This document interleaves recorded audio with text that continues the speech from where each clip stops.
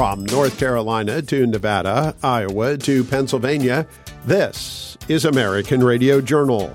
On this edition, the Heritage Foundation has published its annual Index of Economic Freedom, and the United States is falling further behind.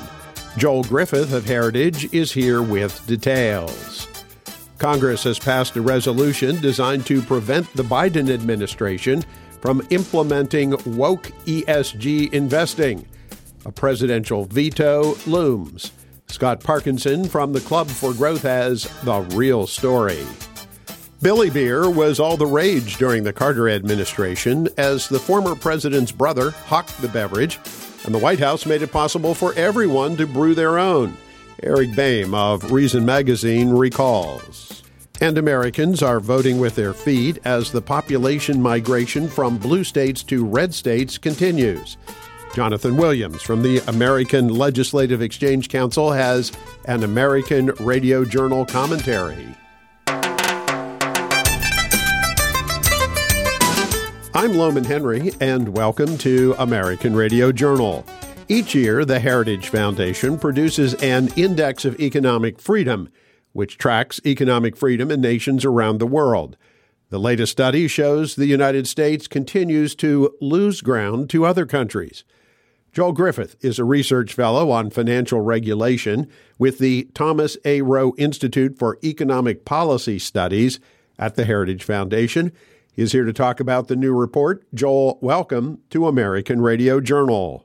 Joel, the Index of Economic Freedom, a publication the Heritage Foundation puts out every year. Tell us a little bit about it. What is it? What is it looking to measure? Each year, the Heritage Foundation publishes our Index of Economic Freedom. And what we look at 12 essential building blocks of a free economy. And those 12 essential building blocks are property rights, the judicial effectiveness, government integrity, tax burden, government spending, fiscal health, business freedom, labor freedom, monetary freedom, trade freedom, investment freedom, and financial freedom. And we look at each country, almost every country we cover, we look at those 12 core components and assign each a value, and ranging from 0 to 100. And we're trying to determine how free a country is, from all the way at the bottom, which would be repressed, think about Cuba and North Korea, all the way to the most free of the countries, which actually there's only 4 countries that are considered mostly free. And sadly, the United States is not in that category. We're in the mostly free category. We're a number 25 in the world. And what we see over time is that the more free an economy is, you see that correlates very closely with per capita income. So this is a very good metric. When a country becomes more free, you'll almost always see an increase in the standard of living of the middle class. For those countries that are considered to be more free, Joel, what sort of factors go into that put them in that category, especially since there are only 4? The 4 countries that are considered free now are Singapore, Switzerland, Ireland, and Taiwan.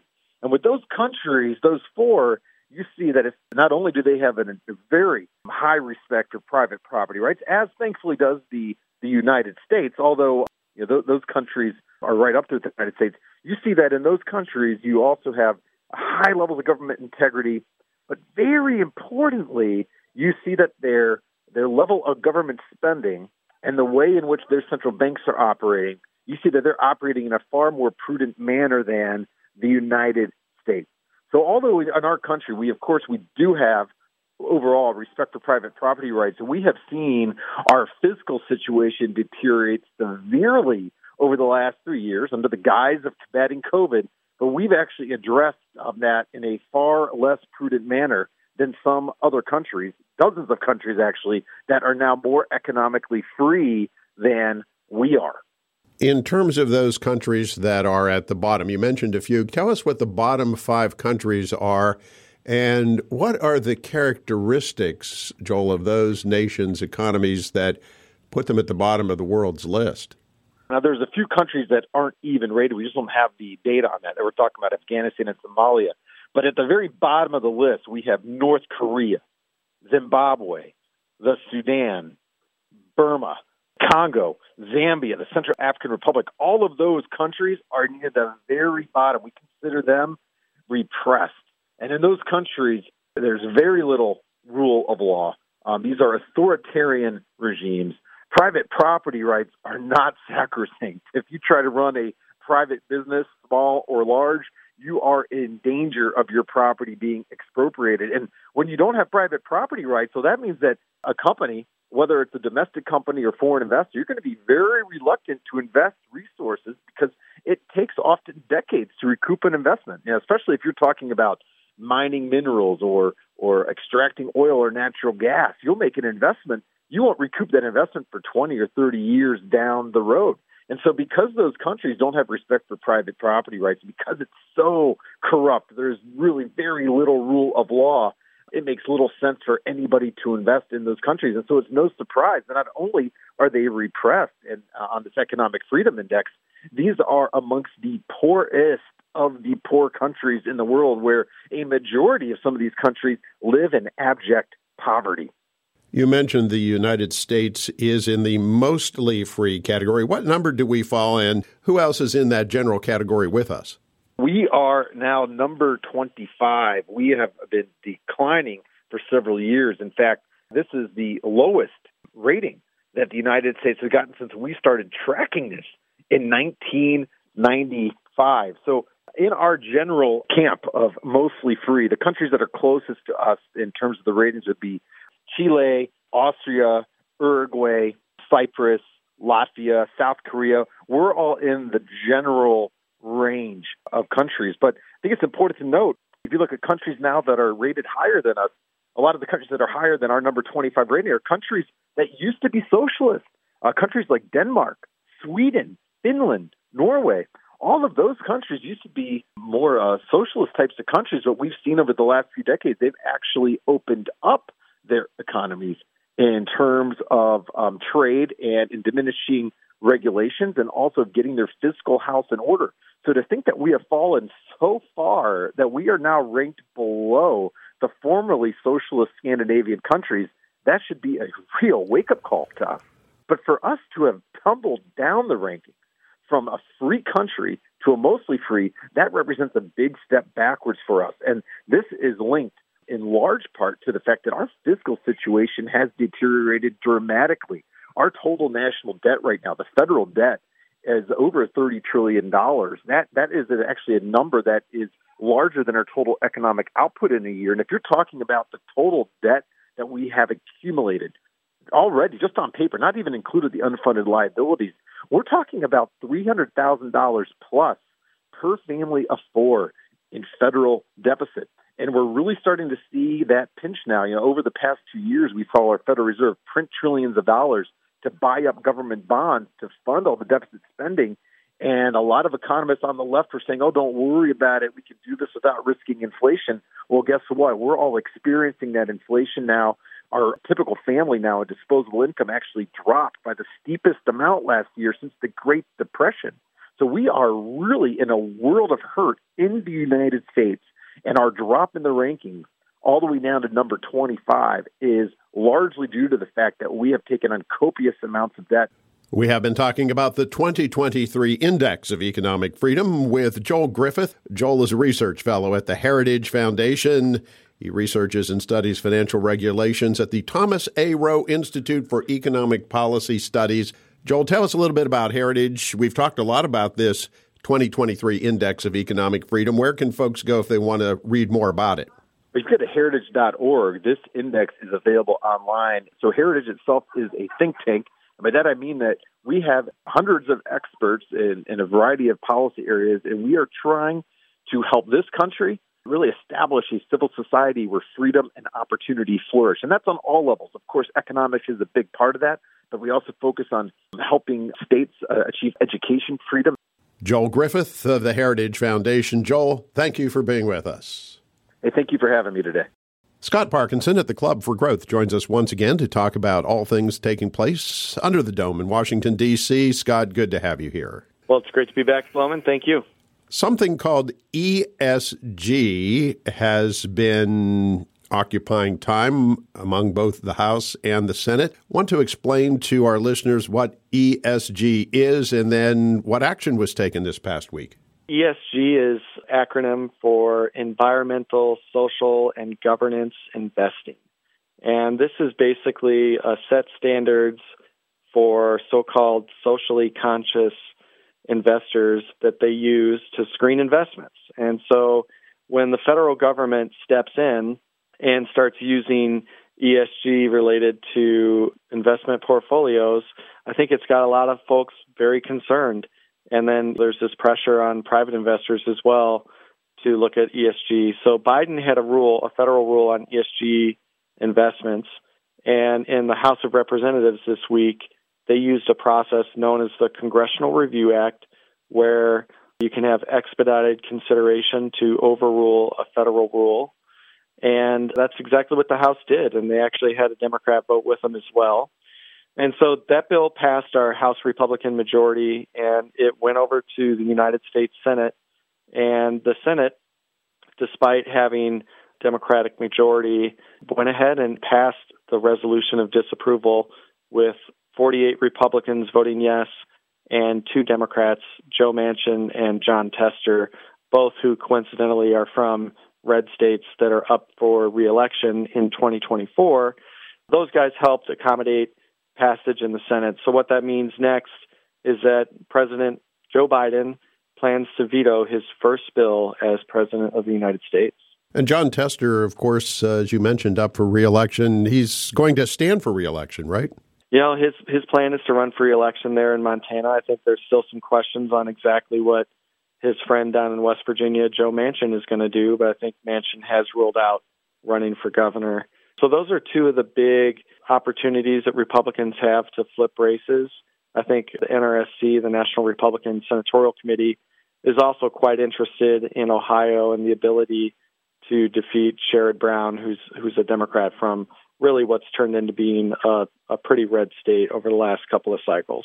It also is the season for conservatives to gather, and a couple of major gatherings taking place this past week, one of which is your organization, the Club for Growth. You folks gather every year, and that's a pretty important gathering, isn't it? Yeah, it is. I think it's an opportunity for the club's major supporters and for our friends and the media. It's an off-the-record event, a closed event, but we still include some folks like that to participate on panels, and it includes members of Congress and the House and the Senate.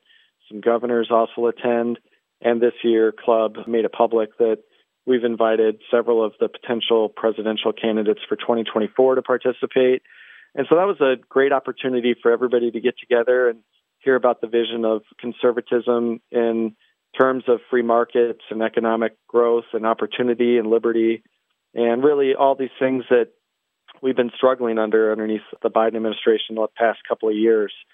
Meanwhile, in the National Harbor near Washington, D.C., the Conservative Political Action Conference, also known as CPAC, led by the American Conservative Union and Matt Schlapp, they held their annual conference as well, and another really exciting time for conservative activists to hear from many of our nation's leaders in the Republican Party or the conservative movement on the direction forward with a number of topics, including ESG. You referenced the National Republican Senatorial Committee, Scott. What have they been up to this week? The NRSC announced that Senator Lindsey Graham is going to be leading fundraising efforts for the Republican nominees in a few of these big battleground states to pick up opportunities like West Virginia, Ohio, and Montana. I think we've seen for the last several cycles how effective Act Blue with the left is in terms of low dollar funding and pumping tens of billions of dollars to candidates. And it just surprises you, right? It's like all of a sudden somebody you've barely ever heard of has raised $80 million in a Senate cycle. And so what the NRSC is doing now is sort of jump-starting these fundraising efforts for the eventual nominees in key battleground states and improving Republicans' ability and likelihood to flip those seats, because we know that it's quite expensive to invest in these candidates and to do direct voter contact. So I think there's a lot of folks that are excited about that. They'll be using WinRed, which is still not quite as strong as Act Blue is in terms of activating the Republican donor base. But I love the fact that Chairman Steve Daines, who is from Montana is working with Senator Graham, who has actually a very prolific digital fundraising apparatus. And if he's a team player and he says, whoever that nominee is going to be to take on Joe Manchin or to take on Sherrod Brown or to take on John Tester, and I'm sure that they'll expand the effort to additional swing states. Scott Parkinson at the Club for Growth. And Scott, tell us a bit about the club. Club for Growth is a membership organization based out of Washington, D.C. We also operate a federal political action committee. If anybody wants to learn more about the candidates that we're supporting or have supported in the past, check us out at clubforgrowth.org. You can sign up and become a member for free. Thank you, Scott. We'll talk with you next week. Thank you. During the presidency of Jimmy Carter, Americans got the right to legally brew their own beer, as his administration deregulated home brewing. Eric Boehm of Reason Magazine takes a sip down memory lane. Here's a stunning fun fact that you can use to impress your friends next time you're hanging out at a bar. When President Jimmy Carter signed a bill legalizing home brewing in 1978, there were fewer than 100 breweries operating in the United States. 2 years ago, a study of the country's beer scene found that there are now 9 metropolitan areas, 9 cities in America that have more than 100 breweries. There are now 9 cities in the United States with more breweries than the country had in 1978. And for that, we have to give at least a small bit of credit to President Jimmy Carter. Hi, folks. I'm Eric Boehm with Reason Magazine. Thanks for joining us on this edition of American Radio Journal. This week, we're taking a look back at Jimmy Carter and how he sparked a craft beer explosion by just getting the government out of the way, by legalizing home brewing. Carter really laid the groundwork for the entrepreneurs and the investors, the real heroes of America's craft brewing revolution over the last 50 years. And look, I'm not somebody who believes in really singing the praises of any president or politician for that matter, regardless of their political affiliation. I think, honestly, it really is the entrepreneurs, the investors, the private sector that generates most of the jobs and economic opportunities and success in American history. Presidents get way too much credit for this stuff. But the news over the last few weeks that President Jimmy Carter is receiving hospice care at home and appears to be probably in his final weeks here on this mortal coil has me thinking back about exactly how much credit the 39th president deserves for the proliferation of all those IPAs and those crispy lagers that you can find at any bar or brewery in America today. Now, correlation, of course, is not causation. It's not simply because Jimmy Carter signed this law that we've had this explosion in craft beer. But Carter undeniably played a small but important role in unleashing that flood of suds. Some people have overstated this. In 2010, for example, The Atlantic had a piece declaring that Jimmy Carter had saved craft beer by signing House Resolution 1377. That's the bill that made it legal for Americans to brew beer in their homes. But in fact, the craft beer revolution was already brewing long before Carter signed that bill. It was the product of lots of different things, partially the entrepreneurial financiers, people like Fritz Maytag, for example, of the Maytag appliance fortune, who helped save San Francisco's Anchor Brewing Company from bankruptcy in 1965. And by doing so, helped keep alive a tradition of small independent breweries in a world that at that time was really dominated by mass-produced beer. That's why there were only 100 or so breweries in the country. It was also, the craft beer revolution was also the result of some scientific breakthroughs, like the development of the Cascade hop, which hit the market in 1972. Now that hop became the backbone for the revitalization of a once nearly extinct but now ubiquitous type of beer called India Pale Ale, or IPA. You can find those all over the place these days. There's maybe even too many of them. State-level legal changes also played a big role, opening the way for beer pubs. Most significantly, there was a big change in Washington state in 1982 and then in California a few years later that helped create a legal framework for today's brewery-rich environment. Now, despite all of that, I think Carter's deregulation of homebrewing is still a seminal moment in this story. By scrapping what had been a Prohibition-era law that mainly served to limit competition in the brewery market, he gave Americans freedom to try out a new hobby, and some of them quickly turned that hobby into a professional gig. The Sierra Nevada Brewing Company, which is widely recognized as one of the first true craft breweries in the country, was launched in 1980 by Ken Grossman and Paul Camuzzi, just a couple of years after Carter signed that law. And the two of them got their start by making beer at home, by doing home brewing successfully and then turning it into a business. Jim Koch, who founded the Sam Adams Brewery in 1984, also got his start by brewing at home. It's likely that neither of those brands would exist today, or at least would look a lot different without Carter signing that bill deregulating home brewing. Back in 2009, the president of the Brewers Association told Reason Magazine that roughly 90% of the breweries in the country were started by people who began making beer at home by learning the trade with home brewing. Now, the number of breweries in the country has expanded tremendously in just the last 15 years since that statement, so the figure is probably a little bit off today. Lots of new brewers today are learning the trade on the job at existing breweries and then going off and starting their own. But even so, the pipeline from home brewing to craft brewing was an essential step in that process, at least in the first few decades of the beer revolution in the United States. Now, that 1978 law that Carter signed didn't change the federal ban on making spirits at home. That's another legacy of Prohibition and one that still persists to this day.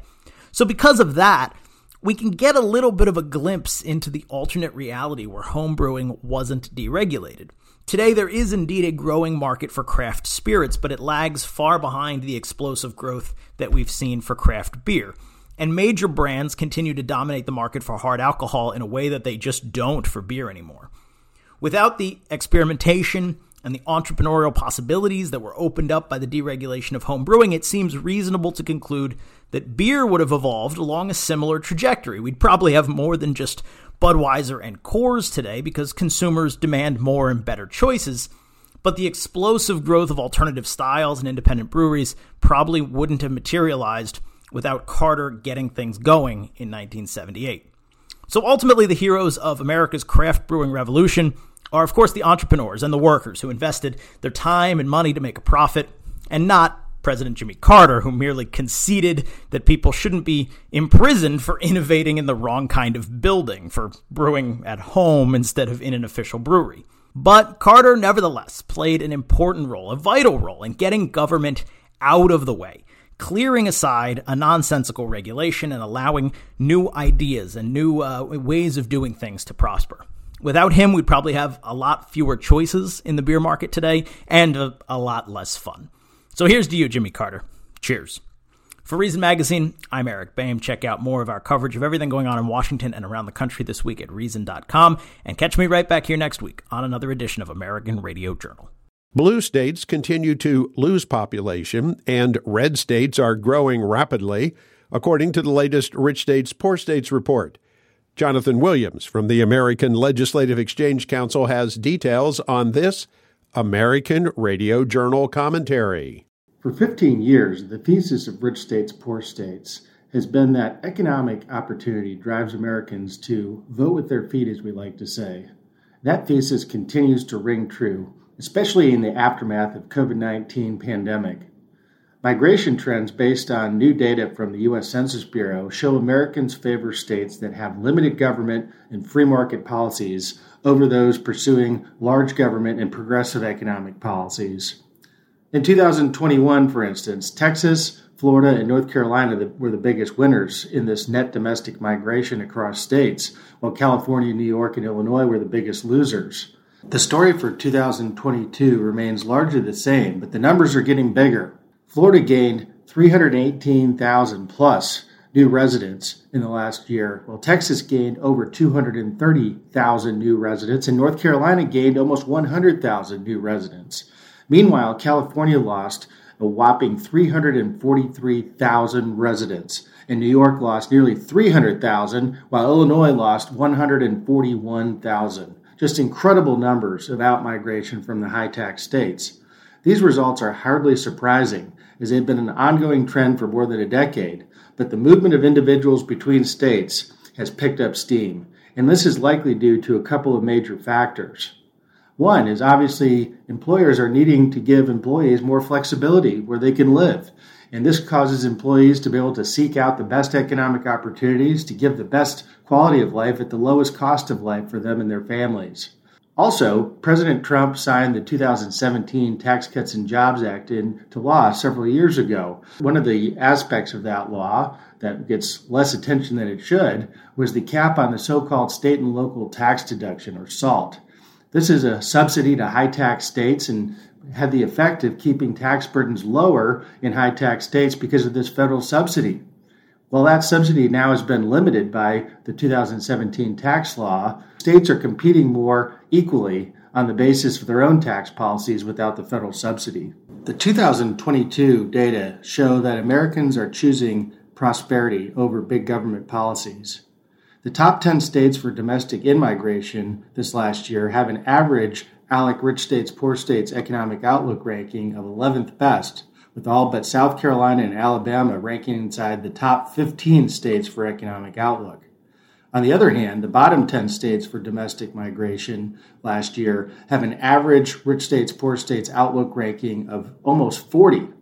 The 26 states that saw a net gain had an average outlook ranking of 17, while the 24 states that saw a net loss last year had an average ranking of 34.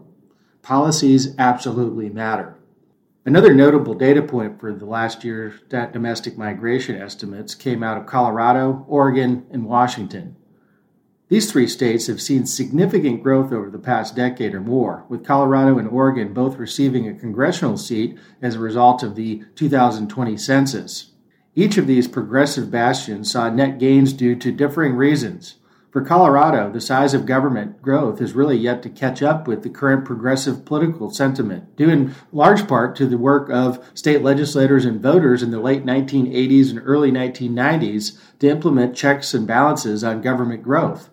Amendments to the Colorado state constitution, such as the elimination of the progressive income tax structure in 1987 and the really heroic Taxpayers' Bill of Rights, TABOR, in 1992, have helped constrain the growth of state and local government and keep the Centennial State economically competitive despite political headwinds.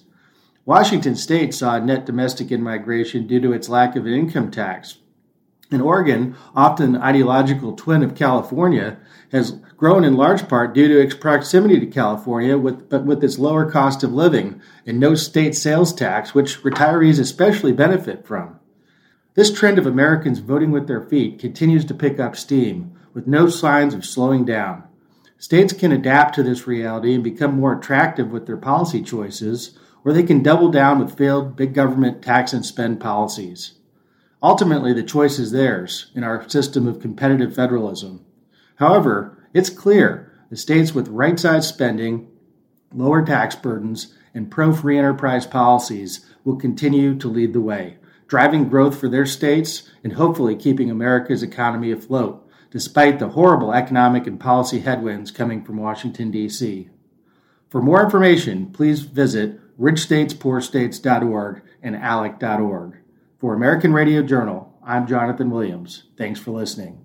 American Radio Journal is heard on public affairs-minded radio stations all across the country, including KHII-FM and KTMN-FM in Alamogordo, New Mexico, along with KZOY-AM and FM in Sioux Falls, North Dakota.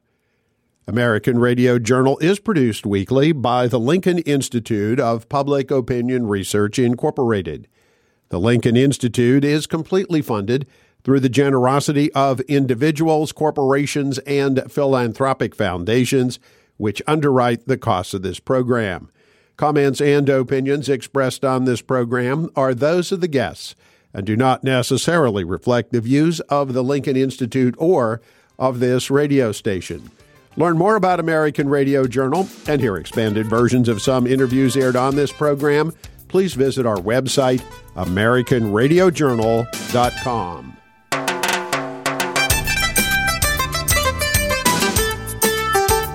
I'm Loman Henry. Thank you for listening to American Radio Journal. American Radio Journal, lighting the brush fires of freedom.